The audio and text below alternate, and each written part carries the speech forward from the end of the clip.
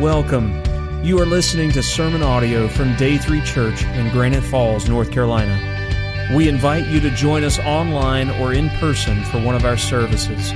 For more information about our church, please visit day3church.org. Day 3 Church. Experience a new day in your life. We're doing this series called Set Apart. Been in it ever since we got into the new year with the hopefully establishing the idea in our minds that if we're Christians, we need to live our lives more set apart to Jesus. The Bible teaches that through faith in Jesus, we have been set apart to Him. But there's also an ongoing process to where we need to live more and more set apart lives. Our lives need to be more about the purposes of God. I'm not going to talk about all of them. They're going to bring up on the screen where we've been so far. But today we're down at the very bottom there, the sixth part of this series in this underlined section.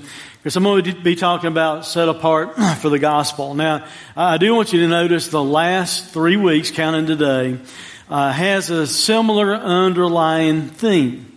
Because we talked about being set apart to proclaim the Word of God a couple of weeks ago. And we looked at Paul and Barnabas being set apart to go on a missionary journey. And they were set apart to proclaim the Word of God. And while that's true of them, I think the Bible teaches that's also true for all of us as believers, that we need to view ourselves as being set apart to proclaim the Word of God. Last week, as we talked about setting apart Jesus as Lord in your heart, one of the things I told you is this: if you're setting Him apart as Lord upon your heart, He's not just going to stay there. You know, He's going to manifest Himself in our behaviors, the way we act, and what we say. So He needs to be Lord not just of our heart, He also needs to be Lord over our voice.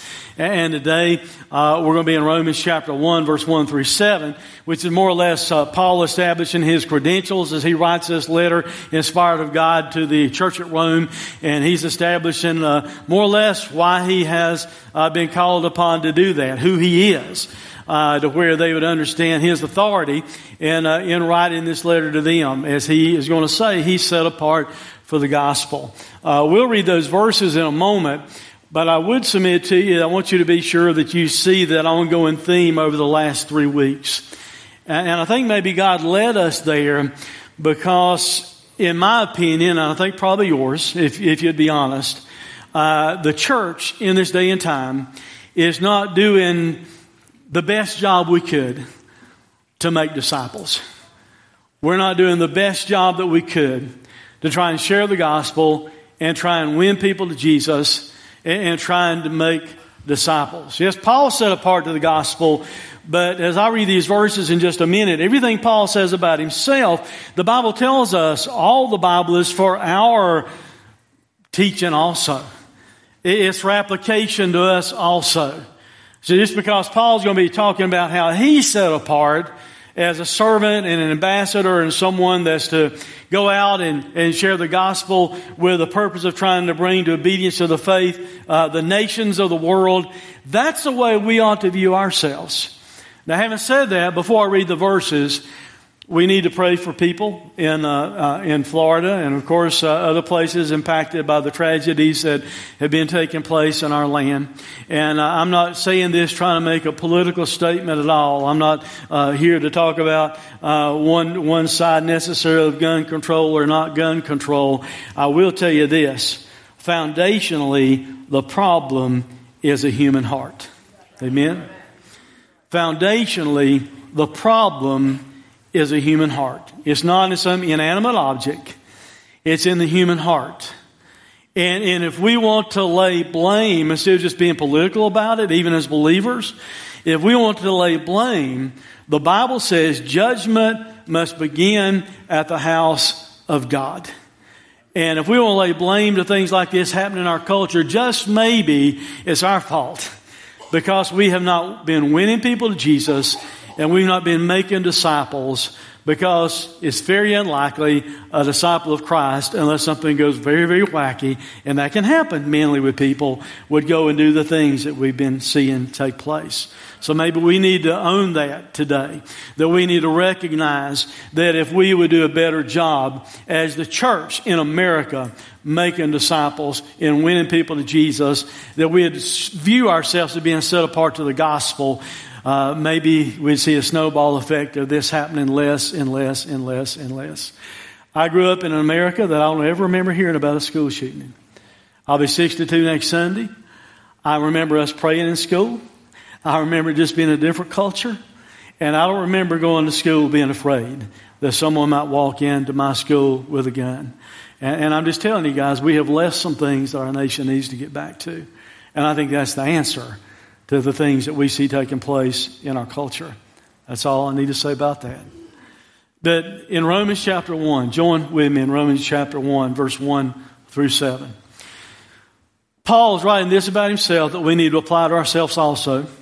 Paul, a servant of Christ Jesus, called to be an apostle, set apart for the gospel of God, which he promised beforehand through his prophets in the Holy Scriptures, concerning his Son, who was descended from David according to the flesh, and was declared to be the Son of God in power according to the Spirit of holiness by his resurrection from the dead, Jesus Christ our Lord, through whom we have received grace and apostleship to bring about the obedience of faith for the sake of his name, or the name of Jesus, for the sake of his name among all nations, among all people groups. Don't just apply that overseas. Among all people groups, among all nations, including you who are called to belong to Jesus Christ, to all those in Rome who are loved by God and called to be saints, grace to you and peace from God our Father and the Lord Jesus Christ. Will you join me in prayer? Father, God, we want to ask your forgiveness on the front end of this message. Forgive us for wasting so much time that we need to spend being your servants and being your representatives and being sharers of the gospel. Father, we ask that you would transform the hearts in our land. But Father, we recognize that happens through the gospel of Christ, not just by laws, not just by trying to make people change. But Father, it happens when you change their lives from the inside out by the power of your gospel. Father, forgive us for our lack of sharing the gospel with others. Forgive us for our lack of seeing ourselves set apart to the gospel. Father, as we look at the life of Paul and what he writes about himself this morning, help us to see ourselves more as he saw himself. And help us not just to see ourselves, but help us to function in the way that we should as we live our lives. For it's in Jesus' name we pray. Amen.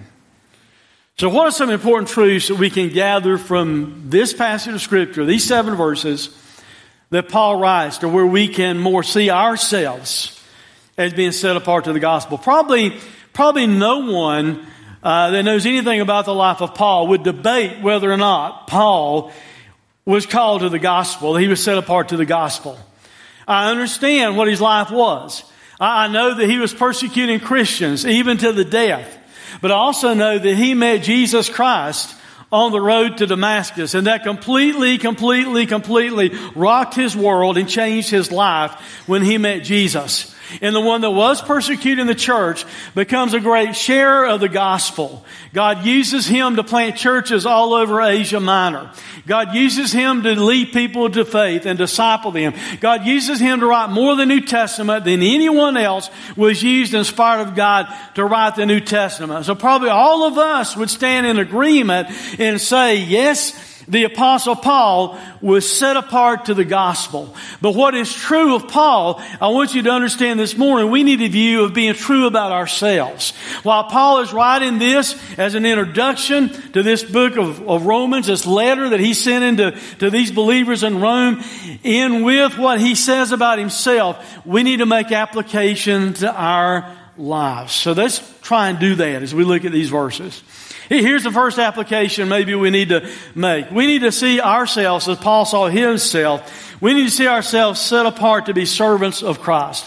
Paul said that he was set apart to be a servant of Christ. In verse 1, Paul writes these words, Paul, a servant of Christ Jesus.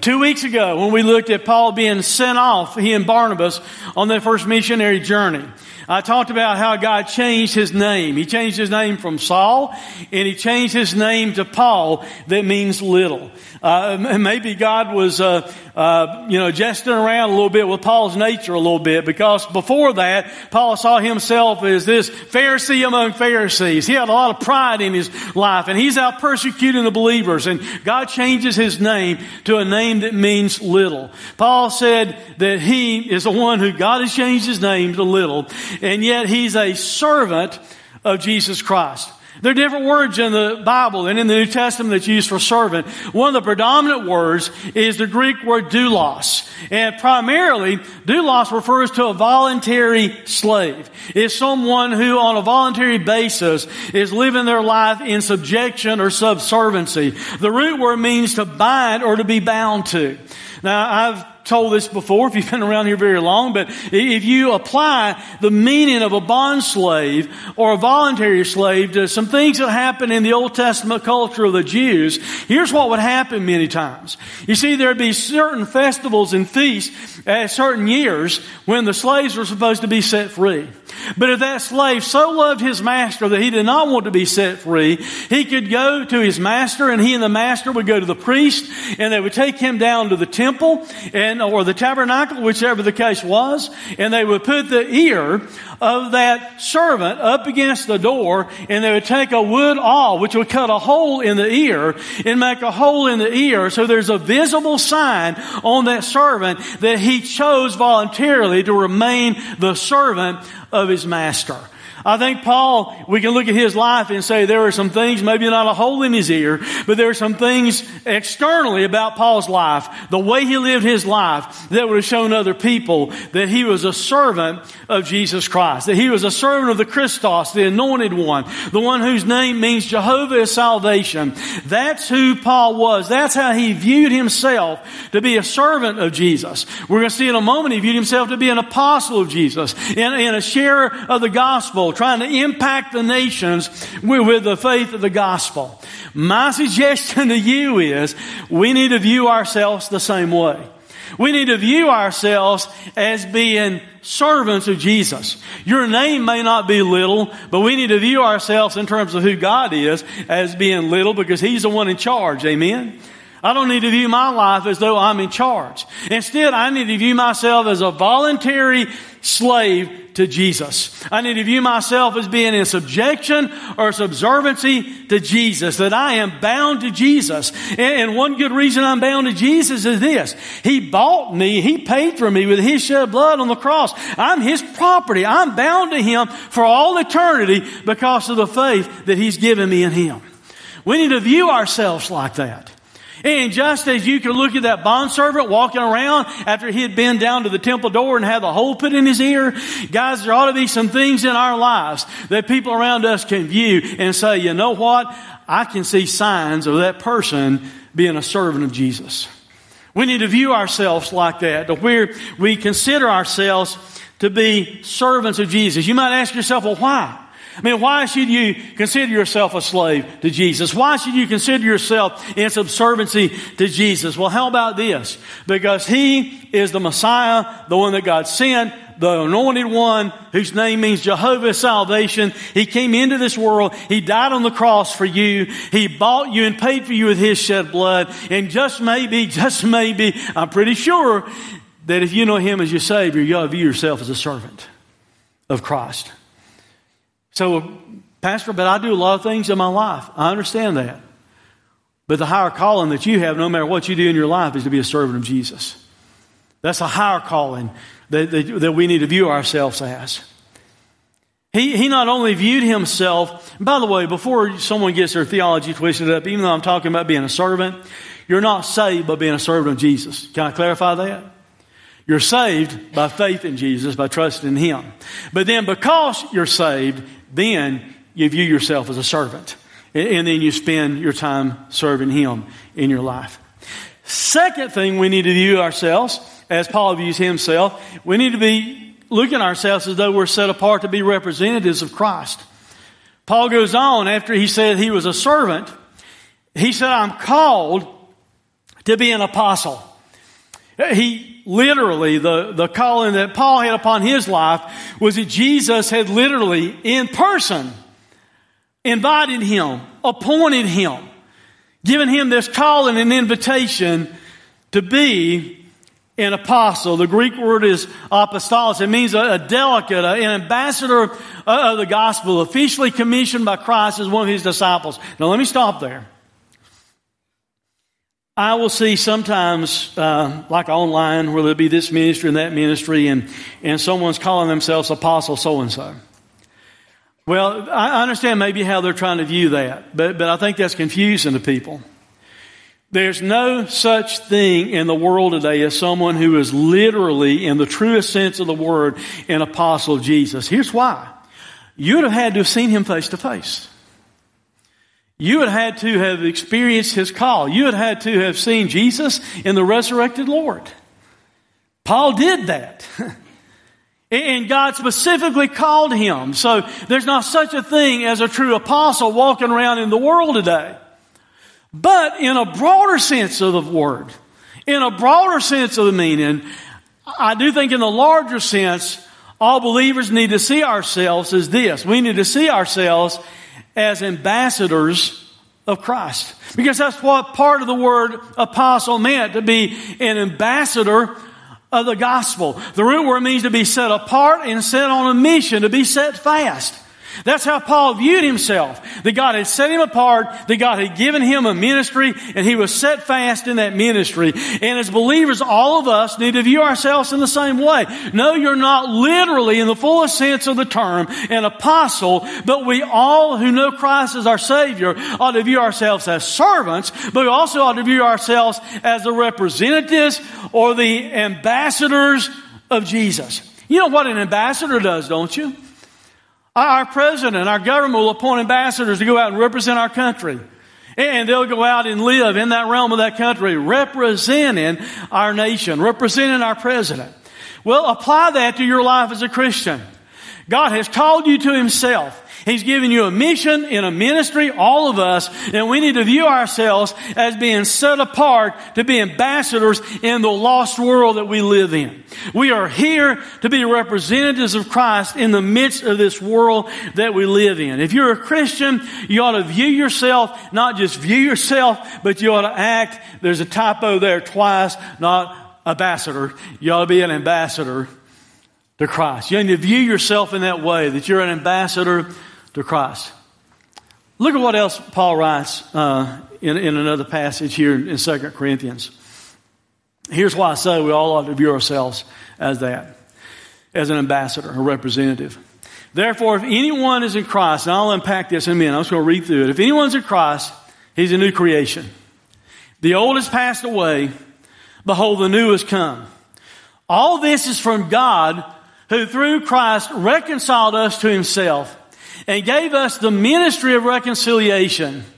That is, in Christ, God was reconciling the world to Himself, not counting their trespasses against them, and entrusting to us the message of reconciliation. Therefore, we are ambassadors for Christ, God making His appeal through us. We implore you on the behalf of Christ, be reconciled to God. For our sake, He made Him to be sin who knew no sin, so that in Him we might become the righteousness of God. Now, Paul uses the plural, and he's referring about himself, but I think he also has an application here to all believers. The Scripture is left behind for us guys to learn from and apply to our lives. So even though Paul is using the plural here as though he is speaking to himself, I want us to walk through that passage. I want to ask you some questions and point out some things. Here's the first question. Are you included in this statement, if anyone is in Christ? Are you yourself included in this statement, if anyone is in Christ? That simply means this. If you have trusted Christ as your Savior, if you know without any doubt that you are in Christ, then that means that all this passage applies to you, what we're about to talk about. Being a new creation. He said if you're in Christ, you're a new creation. And we all understand that means that something new's come. The old is gone. Someone that authentically knows Christ as their Savior, they're not called to keep living the same way they were living the rest of their life. There's this change, this transformation that God is bringing about in their life. And God views you as a new creature, a new creation, because He's given you the very righteousness of His Son. When He looks at you, He sees Jesus. Isn't that good news? So, that also means this, though. It means He's given you a new purpose in your life.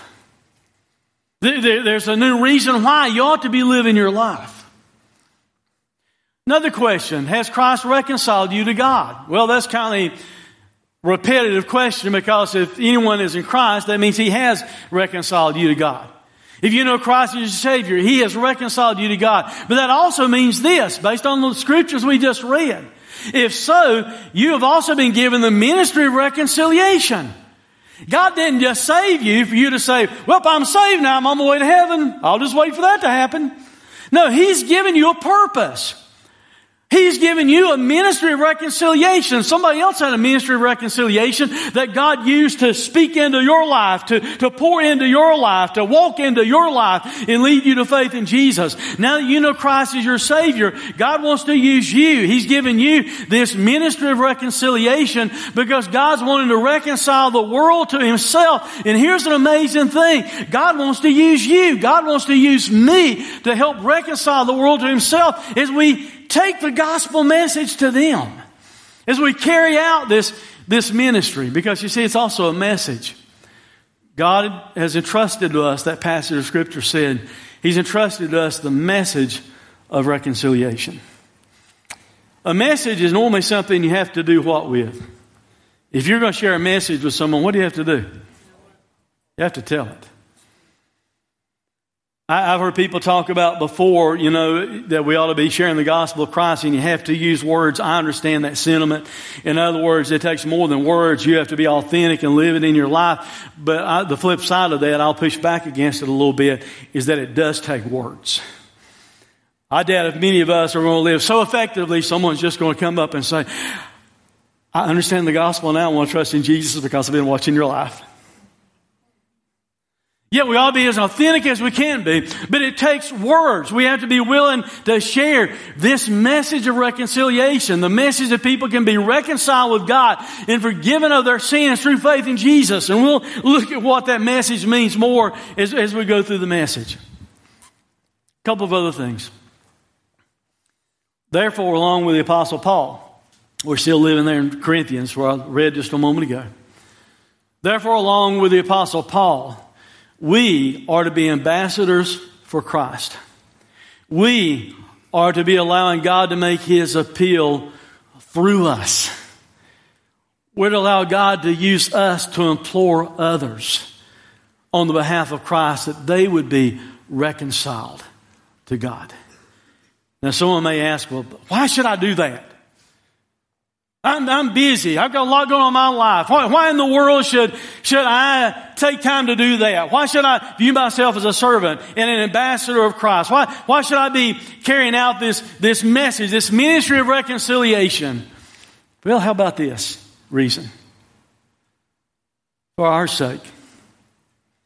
He made Him, Jesus, to be sin, who knew no sin, so that in Him we might become the righteousness of God. Do you understand what that's saying? Perfect Jesus, sinless Jesus, was given my sin. A great trade exchange took place. God put my sin and your sin and the sin of mankind upon Jesus as He's on the cross. And then through our faith in Jesus, God gives us the very righteousness of Jesus.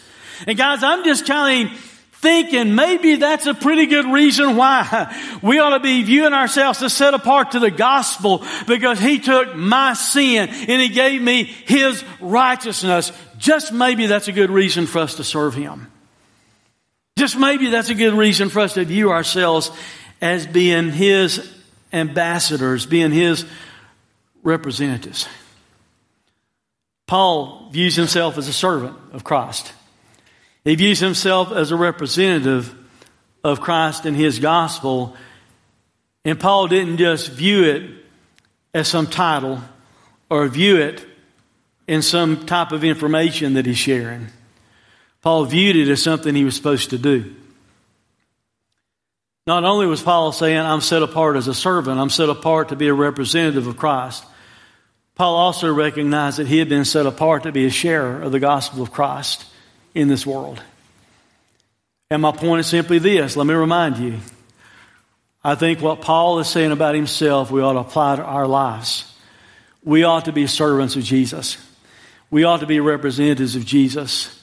We also ought to be sharers of the gospel, because there's still lost people in this world.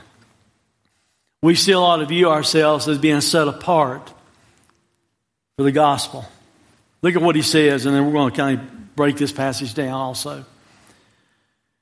After he said he was a servant and an ambassador, he said that he was set apart for the gospel of God, which he, talking about God, promised beforehand through his prophets in the Holy Scriptures, concerning his Son, descended from David according to the flesh, and was declared to be the Son of God in power according to the Spirit of holiness, by his resurrection from the dead, Christ Jesus our Lord.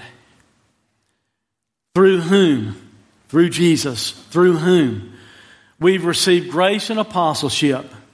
Notice this, to bring about the obedience of faith for the sake of His name among all the nations. And then Paul looks at them in Rome and he said, including you who are called to belong to Jesus Christ, to all those in Rome who are loved by God and called to be saints, grace to you and peace from God our Father and the Lord Jesus Christ.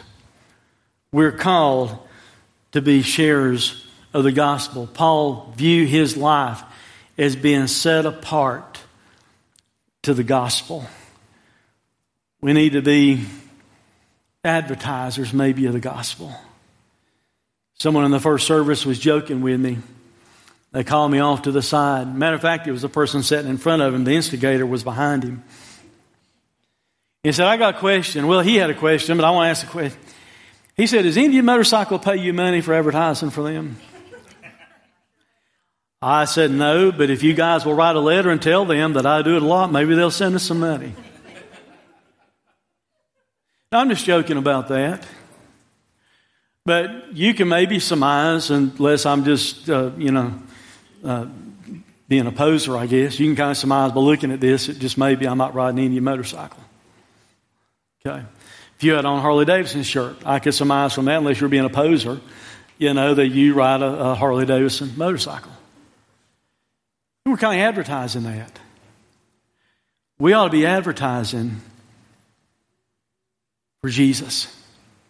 With our lives, we ought to be advertising that we're servants, that we're representatives, that we are sharers of the gospel.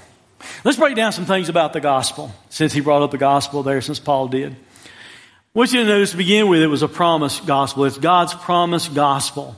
He said he was set apart for the gospel of God, which he'd promised beforehand by his prophets in the Holy Scriptures concerning his Son, who was descended from David according to the flesh. Paul said that he was set apart for the gospel. The word in the Greek that's used for set apart here is a different word than what we've seen in this series to this point. I want you to notice what the word means. This phrase, set apart, in this particular instance in the New Testament Greek, which is what the New Testament was originally written in, most of it, some of it in Aramaic, most of it in Greek. Look what it means.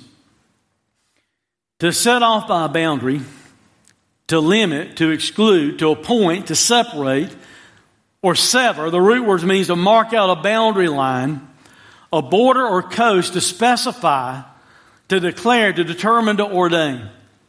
So he's saying in that way, this boundary limit, I'll unpack that more in a minute. Paul's saying, I've been set off. I've been a limit put on my life. I've got this boundary line put around my life for or into the gospel. And the word for gospel basically just means good news, good tidings. We've got a good story that we can tell people. It's not a negative story that we can tell people. So the way Paul viewed his life is this. From the moment he met Christ as his Savior, from then on, he viewed himself as though God had put a boundary around his life. God had surveyed Paul and had bought Paul. And now Paul belonged to Jesus. And Paul has to live his life inside the limit or the boundary that Jesus had put around his life. So apply that to your own life for a minute. So some of you have gone out and bought property before and bought land. Before you actually throw the money down on the table, most of the time you want to see a survey. You want to know for sure what land you're getting. And then after you survey the land, you go and buy the land. Once you buy the land, all the land inside that boundary belongs to who? Belongs to you if you bought it. So view your life like that for a moment. As Christians, Jesus surveyed us. And guess what? We were found wanting. But he went to the cross and he died for us. And by doing so, he owns us. And we need to view ourselves as though he's put this boundary line or this even coastline around our lives.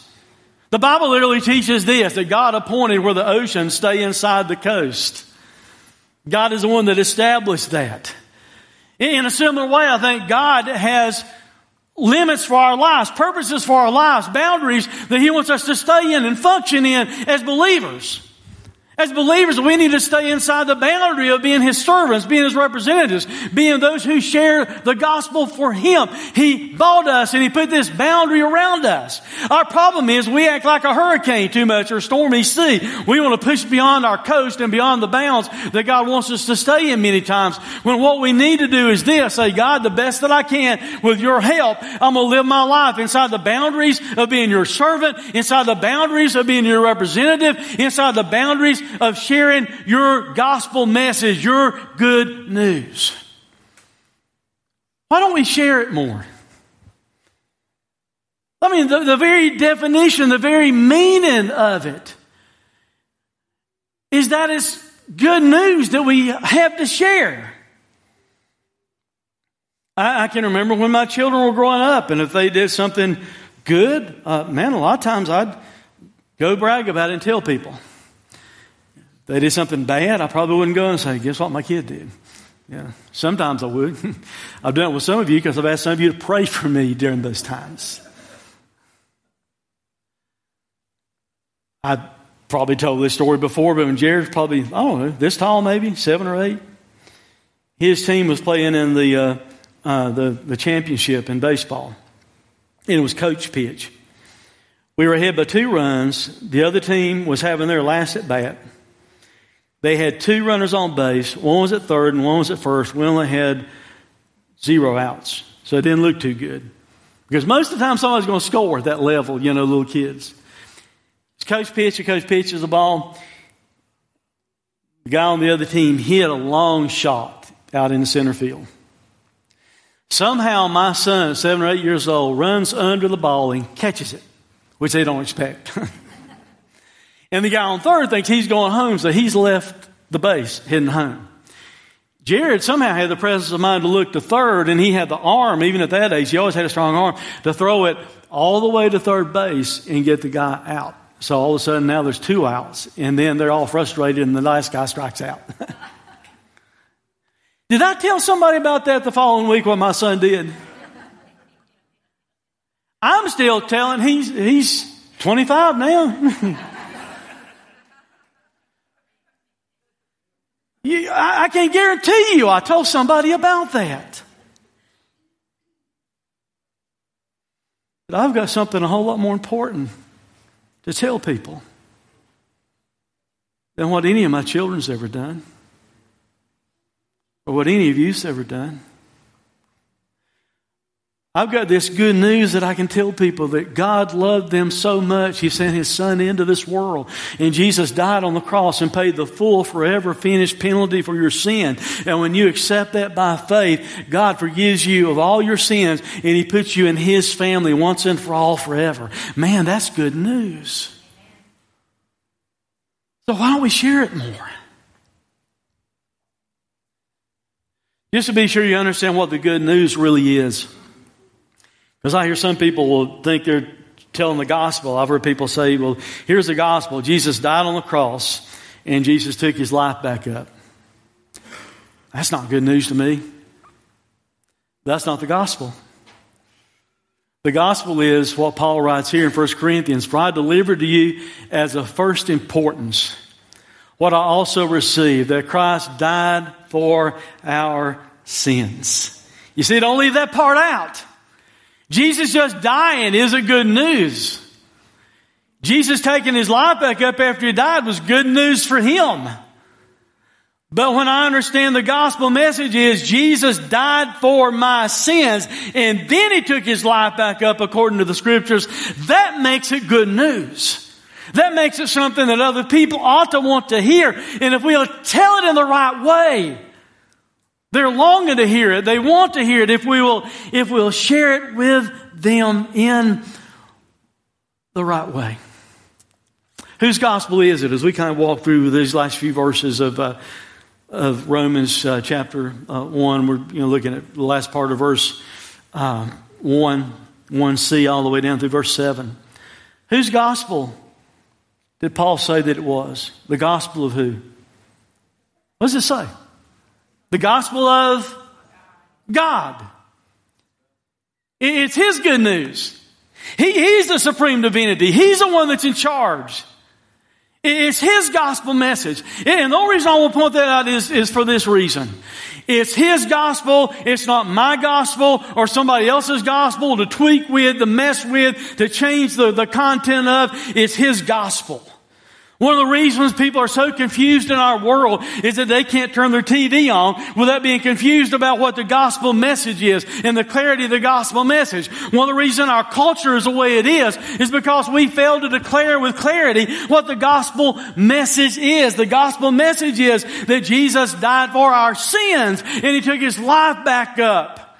And all who believe in that, who trust in Him, He gives them everlasting life. It's His gospel. It's not mine to mess with and change. It's not yours to mess with and change. It's not some cult to mess with and change or some evangelist on TV to mess with and change. It's the gospel of God. We need to keep it like that and be sure we're proclaiming His gospel. Paul also wrote these words. He said it was promised beforehand. That simply means that in times past, times old, through the channel of the act of the prophets, the foretellers, God used many prophets in the Old Testament. Maybe they didn't even know what they were writing. I think probably a lot of them wasn't even sure what the full outcome of it would be. But God inspired them to write down the elements of the gospel to where we have every reason in the world to believe is true today.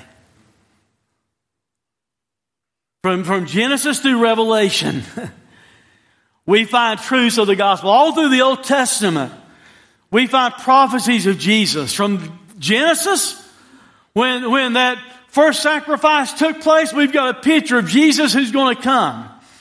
And God is saying that seed would come and it's going to crush the head of the serpent, talking about Satan. In all those Old Testament sacrifices, you have a picture of Jesus who's to come and be the ultimate Lamb of God. In Isaiah, we find out He's a person because Isaiah refers to Him as He. He's going as that lamb before the shearers. He's going to be that man of sorrows. He's going to suffer us. We're told He's going to be virgin born. We're told in the Psalms things that would take place at the crucifixion scene that was so minuscule. The exact words and phrases are used when Jesus is being crucified. That's prophesied about in the Old Testament. By the way, before the Roman Empire ever came up with crucifixion as a means of execution, we're told it's going to happen.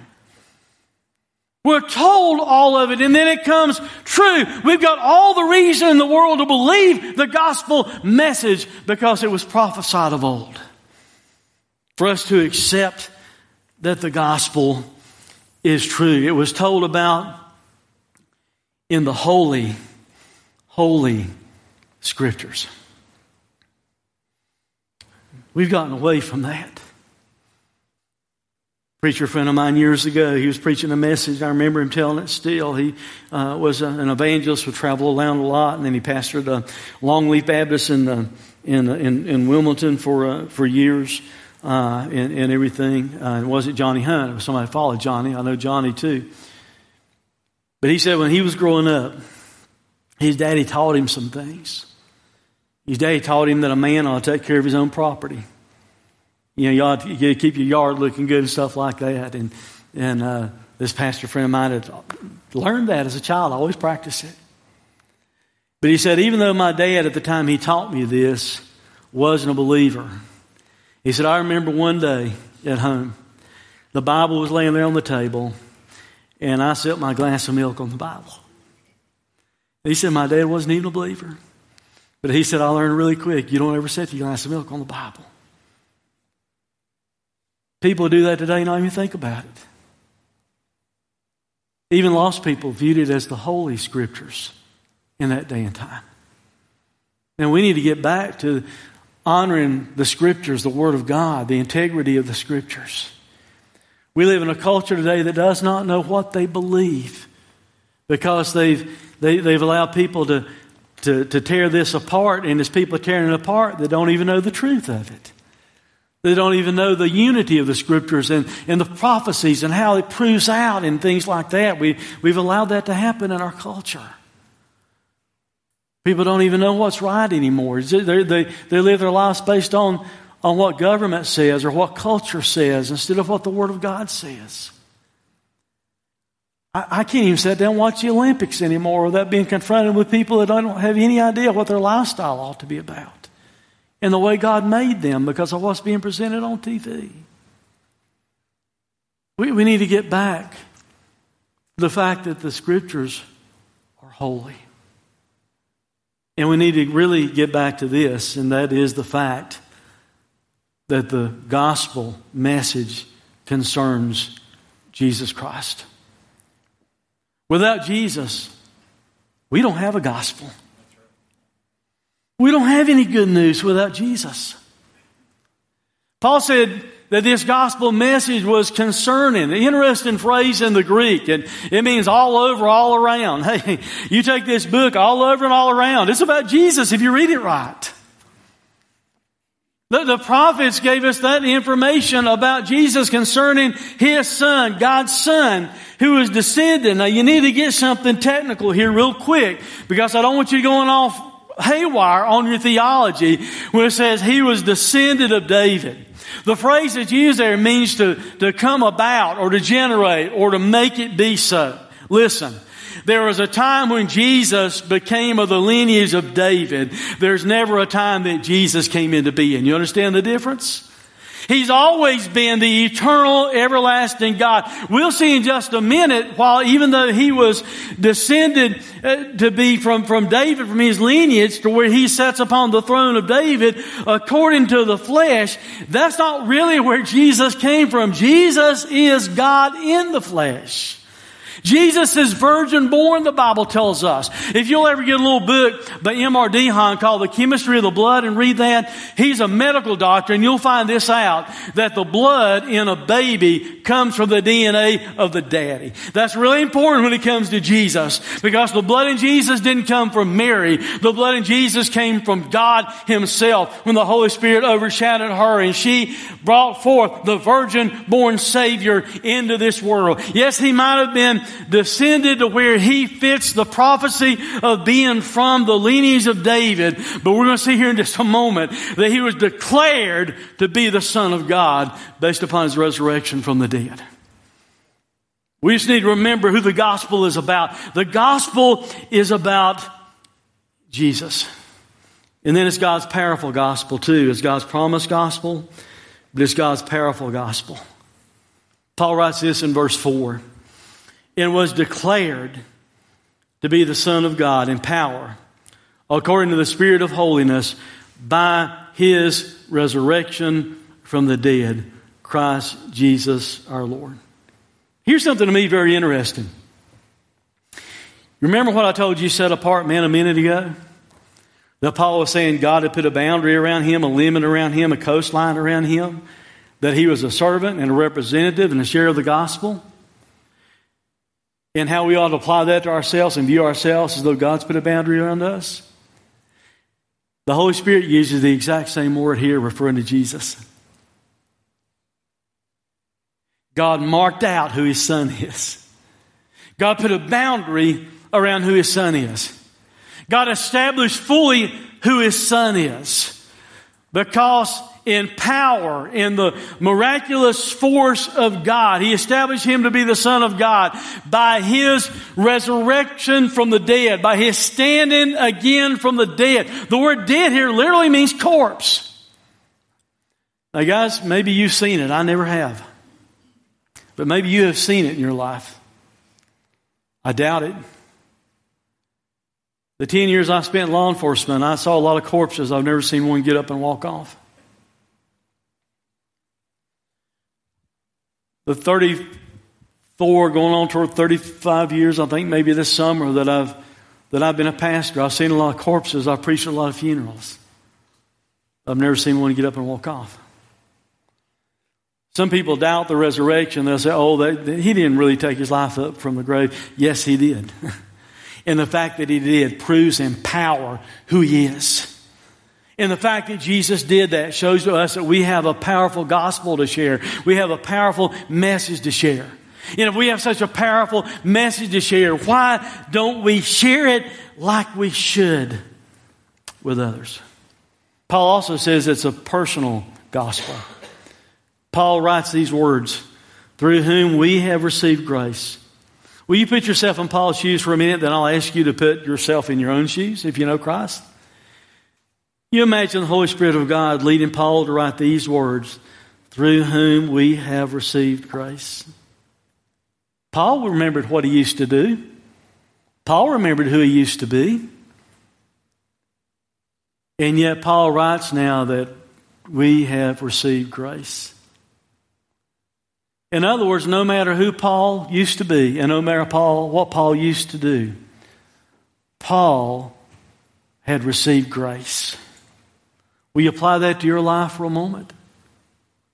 No matter who you used to be, no matter what you used to do, if you know Christ as your Savior, you have received grace. It's a personal gospel. Why is that important? Why am I making that a point? Because if we're going to go out proclaiming the gospel, it has to be personal and real to us first. We have to know we've received grace. You want to know why that's important? If you go out in your own power and Satan starts reminding you, hey, remember who you used to be? Remember all those things you used to do? You're not going to be too energized in trying to share the gospel. But if you know who you used to be and what you used to do, and you know it was nailed to the cross, and you know you're under the grace of God, then with freedom and power, you can go out and share the gospel anyway. Which brings us to the last point. It needs to be a proclaimed gospel. God's gospel needs to be a proclaimed gospel. Paul looked at himself and he said, I'm a servant. I'm an apostle. I've been set apart. I've got a boundary put around me for the gospel message. In order that, through this apostleship, through this calling that Paul had, he could be used of God to go out to bring about the obedience of faith for the sake of His name, for the sake of the name of Jesus, among all the nations, including the ones in Rome that he was writing to. That's how Paul viewed himself. He was set apart to proclaim the gospel message. He viewed himself as being an apostle, and that technical term I told you earlier, specifically, he was commissioned, he was set apart. to go out and bring the nations to where they would hear under, where they would listen attentively, to where they would even heed and conform to the gospel message that He is sharing with them. He's doing it for the sake of the name of Jesus. That's why He's doing it over and above beyond, for the sake of Jesus, who He is, the authority of Jesus, the character of Jesus among, and that means in a fixed position, among all and every nation, tribe, race, whatever you want to throw under that category. Paul said that's what his life was about. And folks, what Paul says of himself, I think we need to say of ourselves. That we're to be servants, that we're to be representatives, and we're to be sharers of the gospel. To all the nations, to all the people groups. Now, when I use that phraseology, some of you are thinking, yeah, we ought to go to Africa, we ought to go to Guatemala, we ought to go here, and we ought to go there. Yes, we should. We also ought to do it in Jerusalem and in Judea and to the uttermost part of the world. When I say a people group, don't think of some lost tribe out there somewhere. You've got people groups in your backyard that don't know Jesus. You've got people that you work with every day that don't know Jesus. You've got people that live in your community that don't know Jesus. You've got people that you do not like, and you think because you don't like them and because they don't look like you, that you can have an out from not having to share Jesus with them. No, I'm sorry, you don't. You need to especially try and love them and reach out to them and try and share the gospel with them. We don't have an out because of the color of their skin. We don't have an out because of what their lifestyle might look like. We are to be sharers of the gospel for His name's sake, trying to impact all the nations of the world. Because that's what Paul viewed himself to be.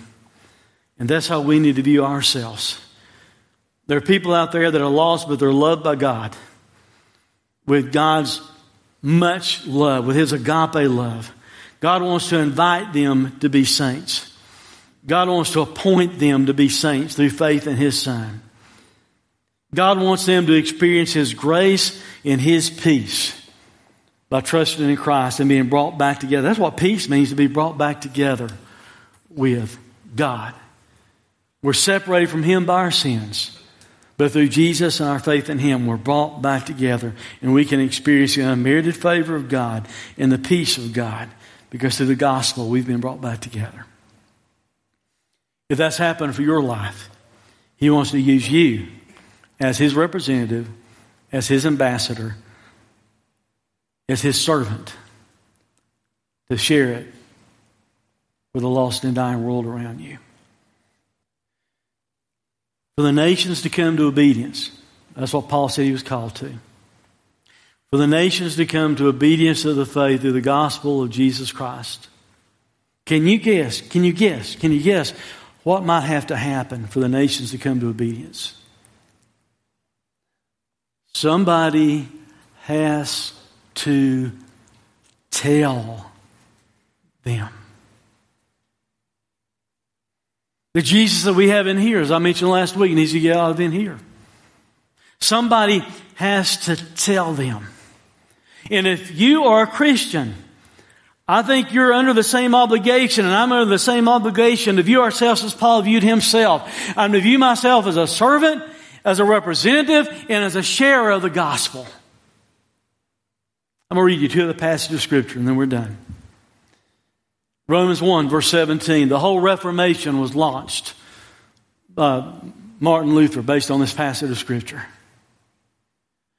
For I'm not ashamed, Paul writes, of the gospel, for it's the power of God for salvation to everyone who believes, to the Jew first and also to the Greek. For in it the righteousness of God is revealed from faith to faith, as is written, the righteous shall live by faith. Not by works. You work because you're saved. You become righteous by faith. And then from there we even serve God based upon faith. But what I want to key you in is that little first phrase. Paul said, I'm not ashamed of the gospel of Jesus. Why do I sometimes? Why do we act like we're ashamed of it? Are you afraid somebody's going to make fun of you if you tell them? At work or your friends? I'd rather them make fun of me here than stand before God and try to make excuses why I didn't tell them. We don't need to be ashamed of it. We've got good news. It's something wonderful we're trying to share with them. Paul also writes this a little bit later in Romans. But how are they to call on him in whom they've not believed? And how are they to believe in him in whom they've never heard? And how are they to hear without someone preaching? By the way, that word doesn't mean to get up here and do what I'm doing. It means just to share the gospel message. The same word we get our word evangelism from. And how are they to preach unless they're sent? As it is written, how beautiful are the feet of those who preach the good news. I think the Bible teaches this. I think the Bible teaches we're all to view ourselves as servants and representatives and sharers of the gospel. In other words, the Bible teaches you have been sent. What we need to do is go and have beautiful feet and tell people. I don't care how crooked your toes is, how many calluses you have, how bad your feet stink. I'm telling you, you can have beautiful feet if you'll carry the gospel message to lost people and they hear the gospel message. They're going to worship God and thank God for those feet that carried you to tell them the gospel message.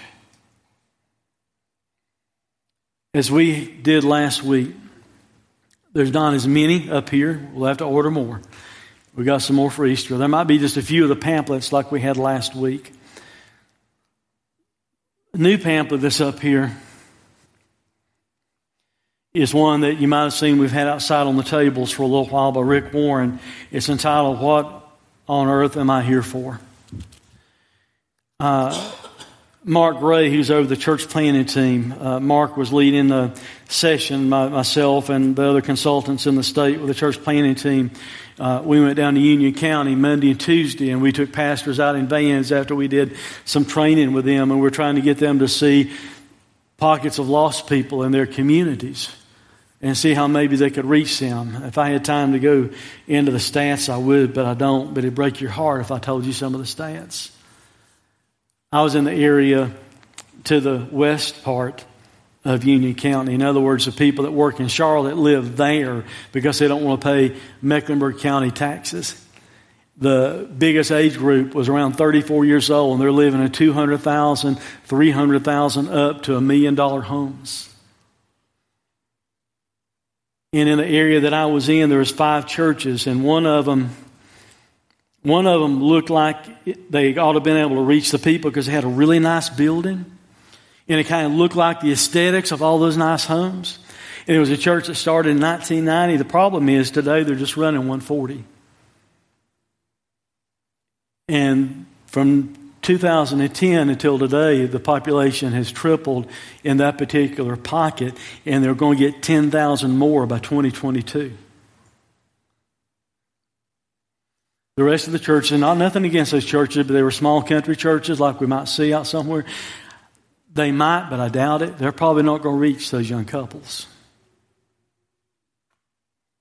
But anyway, Mark Ray was talking about how to reach people that maybe think about things, higher education. They want to process things more. You can give Romans Road to some people, but some people need a little bit more. They're wondering what their life is about. And you give them this pamphlet and they can read through it. And it's going to present Jesus to them.